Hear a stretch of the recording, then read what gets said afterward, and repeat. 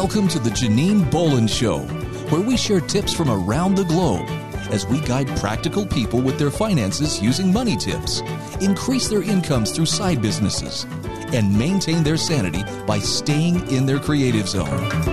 Hello and welcome to the show. This is Janine Bolon, and today's program, we're going to be bringing you some really high quality content on not only saving your time, saving your money, but also how to stay sane during these continually changing times, these crazy phases of life that we happen to be in. Now, the Janine Bolon Show is the syndicated program of 4 podcast shows that were combined in October of 2021. We had 3-Minute Money Tips, The Thriving Solopreneur, The Writer's Hour Creative Conversations, and The Practical Mystic Show. They were all put together that had been running since 2017. We've produced over 300 episodes. We've interviewed over 219 guests. And today we are spotlighting one of our authors that is contributing to our 99 author project, Shiraz Baboo. He is a award-winning author, international speaker, and an energy and money flow coach. Shiraz Baboo has helped hundreds of people to rewrite their reality. He coaches entrepreneurs and they hire him to show them how to refuel their energy and ambitions. They also create greater success and have a feeling of calm and confidence in their lives no matter where they're going. As a result, they ignite a stream of high-paying clients along with abundance of free time, money, and energy. The book that is so wonderful that was written by this great author is How to Rewrite Reality, Becoming the Author of the Stories of Your Own Life. So welcome to the show, Shiraz. Great to have you. Thanks for having me, Janine. Great to be here. So this is one of my favorite topics, which is tell us the story behind the story, right? You know, you've written this amazing book, and I'd love to know what on earth prompted you to write a book on rewriting reality. I mean, that's fabulous. It's because I found out you can rewrite reality, and most people don't realize that everyone has this ability. And I learned that my journey started when I was 22 years old. I was in university. I was studying molecular genetics to become a doctor. I was a bodybuilder. Yeah, I know, it's close. I was close right now, but not quite the same. And everything was going my way. The world was my oyster. But the world didn't give me pearls. It gave me arthritis. And I mean intense pain in every joint in my body kind of arthritis. I remember there would be some nights where I would sip my dinner through a straw because my jaw was so swollen and painful. I just couldn't chew. And that started a 20-year journey of trying to fix that problem. And some people may not relate to going through that much pain, but if you've had the situation where here's my life's plan, this is what's going to work for me, and then suddenly, bam, there's no plan anymore, and you're left scrambling and you're wondering, what the hell? Why is this happening to me? What did I do to deserve this? Like you get where I was, and all those feelings that came up, the anger, the frustration, sometimes places of despair, and there'd be moments where I'd snap at people just to let out my frustration. I immediately regret it afterwards. And this was my life. I tried medication. I tried supplements, diet. I started trying things like yoga and acupuncture, and everything worked for a little while. And then it would just stop working again. Like the arthritis built up the immunity to whatever I was doing. And it was crazy because I'm like, what am I doing wrong? What am I missing? And finally, I found out about this program called Combined Therapy, where they've had success with multiple illnesses. And that really caught my attention, because you usually go to some place for arthritis, or you go for cancer, or you go for diabetes. And they're like, no, we do everything. What? It was in India. So I got on a plane, flew over to India. And of course, because it's in India, I expected some guy to go, oh, I'm going to heal you now, Shiraz, and just do the Reiki kind of hands thing. But that's not what happened. He just sat down and talked with me for 2 weeks about my entire life story. It was like being with a psychiatrist, only he wasn't trying to solve anything. He was just gathering information. And at the end of the 2 weeks, he said, Shiraz, here's the problem. You believe you're responsible for everyone in your life. And I said, no, I don't. And he said, yeah, I know you don't think you do, but from everything you've told me, you've created a belief that you need to be responsible for everyone in your life. And you started that belief back when you were 8 years old. And I thought about it and I said, yeah, okay, I know I'm a responsible guy, but I don't think I'm responsible for everyone. And even if I was, what's that got to do with arthritis? He said, you don't want to be responsible for everyone. That'd be too much. I said, yeah, obviously. He said, if you're lying in bed in pain, you don't have to be responsible for anyone and you don't have to feel guilty about it. If it's just taking all your energy to get through the day and do your job, no one can come up and say, can you help me? And make you feel guilty if you don't. It's the solution to a problem you don't realize you have. And that just hit me. Like, what? That's messed up. And he said, but most chronic illnesses are solutions to problems people don't realize they have. And that's why every time you tried to fix the problem, it wouldn't take, because you were actually taking the solution to another problem away and your body had to compensate.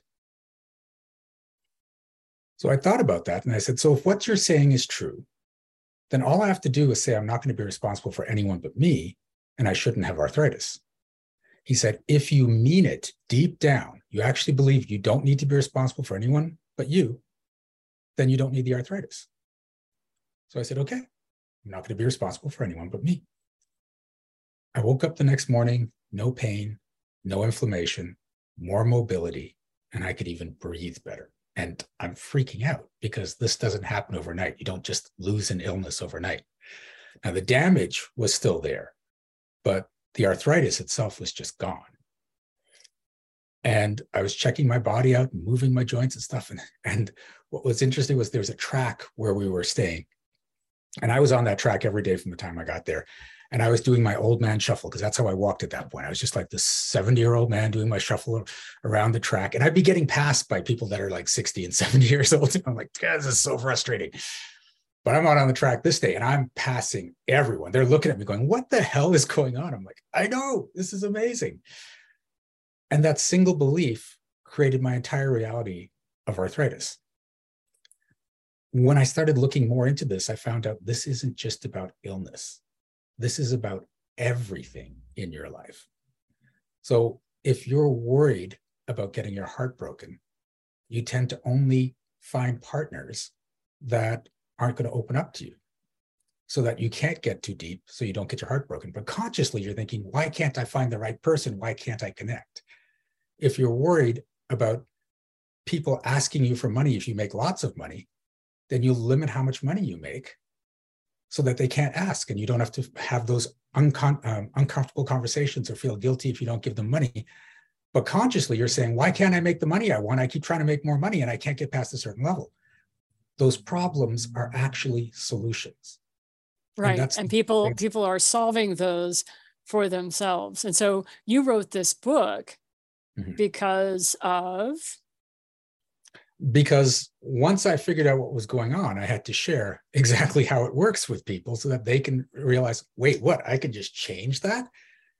And it's crazy because sometimes you change the belief and you've got to do a bunch of work to implement it, and it's a journey. But sometimes you change the belief and boom, reality just shifts around you. And it's amazing. And I think that's one of the lovely things that I enjoy so much about the work that you're doing and you're sharing is you experienced it for yourself personally.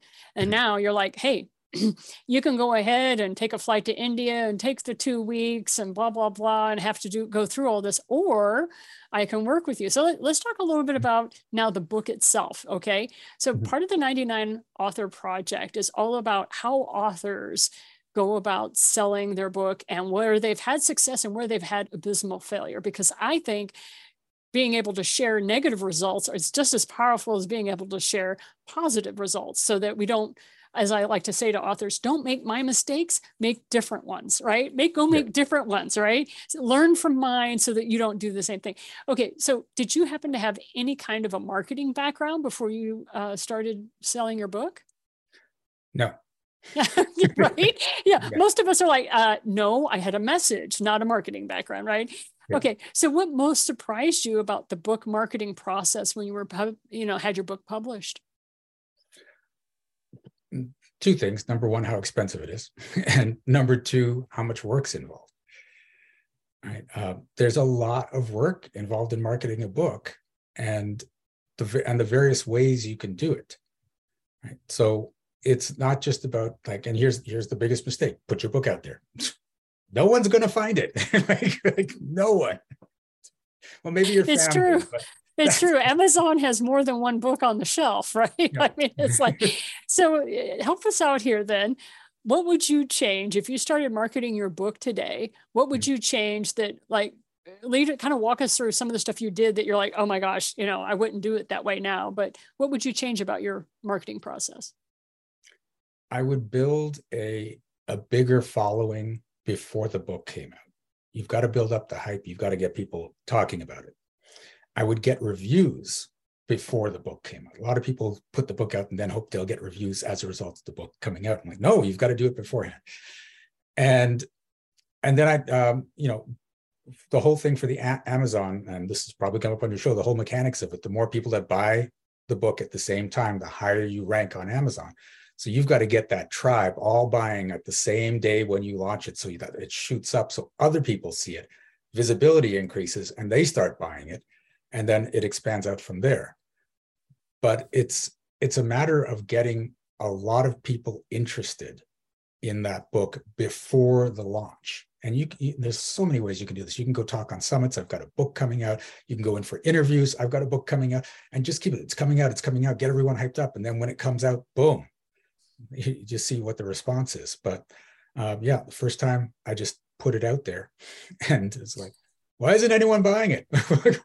Right.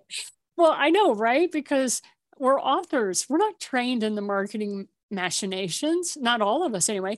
Of the 99 authors that I've interviewed, only 2 had marketing backgrounds. And so thank you for sharing, the uncomfortable stories of, I like to tell people, I was a total noob. I had no idea what I was doing. I was an author, not a marketing professional. And that's the whole point for this project. So thank you for sharing that. But what would you say worked best for you? How did you sell the most books? It is really going out and speaking about it in large crowds cause the sales to go up. You can speak in bookstores, but it has to be at a time where there's a lot of traffic, right? And plus we're losing bookstores, so that becomes a problem. But I remember figuring out the secret for bookstores is you go during things like Christmas rushes and Boxing Day and stuff, and you have to finagle this with the people there, because they have set places they put you. But where you want to be is near the checkout line during a busy time, because then people have to stand in front of you and you can just make conversation. And I ended up selling book after book after, because they had a captive audience, right? Brilliant. Thank you. Nobody's mentioned that yet. Brilliant. Thank you so much for that little gold nugget that you dropped for us. So what process did you try that was an epic failure when it came to selling your books? It was just putting it out there and expecting people to buy it, because especially when you put out your book, you're like, oh, this is gold. People are going to love it. They're going to want to buy it. And they're not looking for it. They don't know who you are, right? So if you just expect people to buy it just because it's good, that's not going to happen. There's so many books out there that are gems that no one knows about because there was no marketing behind them. Mm-hmm. And they're just sitting there, either digitally collecting dust or physically doing it. So I've met people that have 10,000 books in their garages because they didn't know how to market the thing. Right. That was back in the day when you used to have to publish them and you had to pay a printer and all that, when you were back in the early days, early 2000s. That's what you see, a lot of that kind of thing happening. So I've met them recently, and it's still from when that day, but the books are still in the garage. Like it's right. They still have them. Right? It's been a decade. They still have them. Right.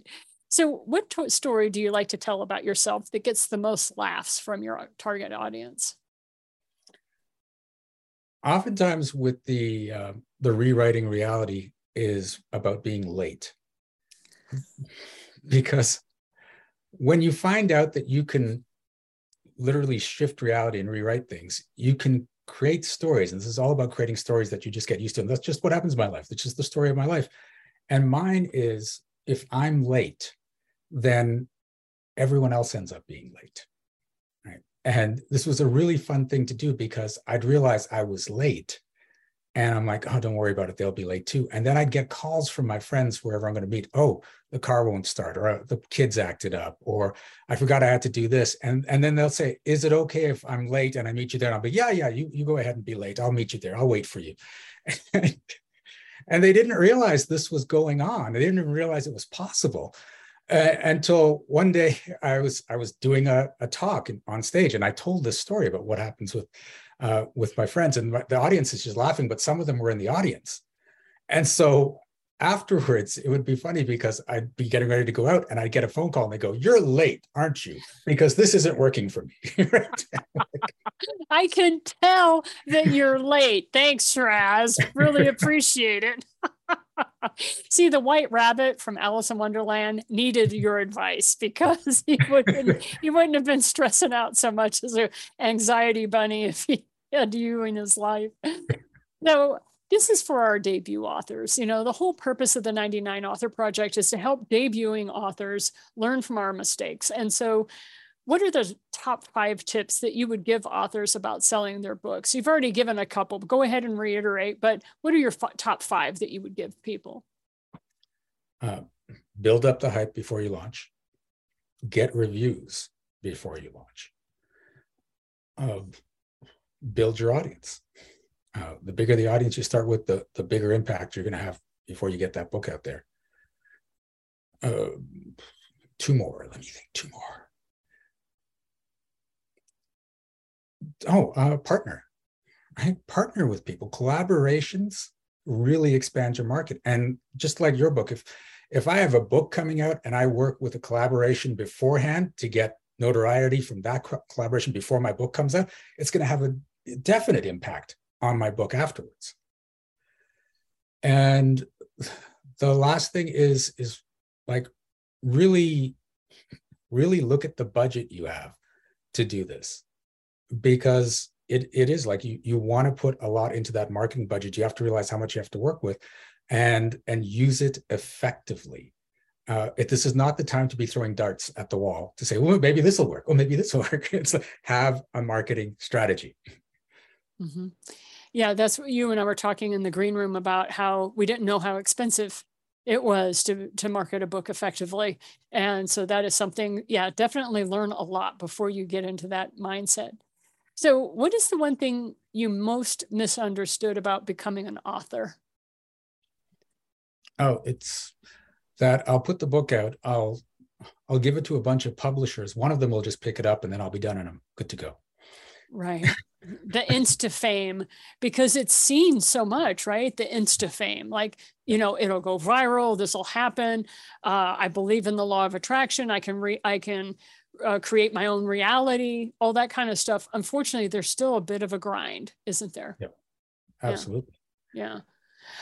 So what is the primary thing that was your biggest reward about being an author? Oh, there were a few things.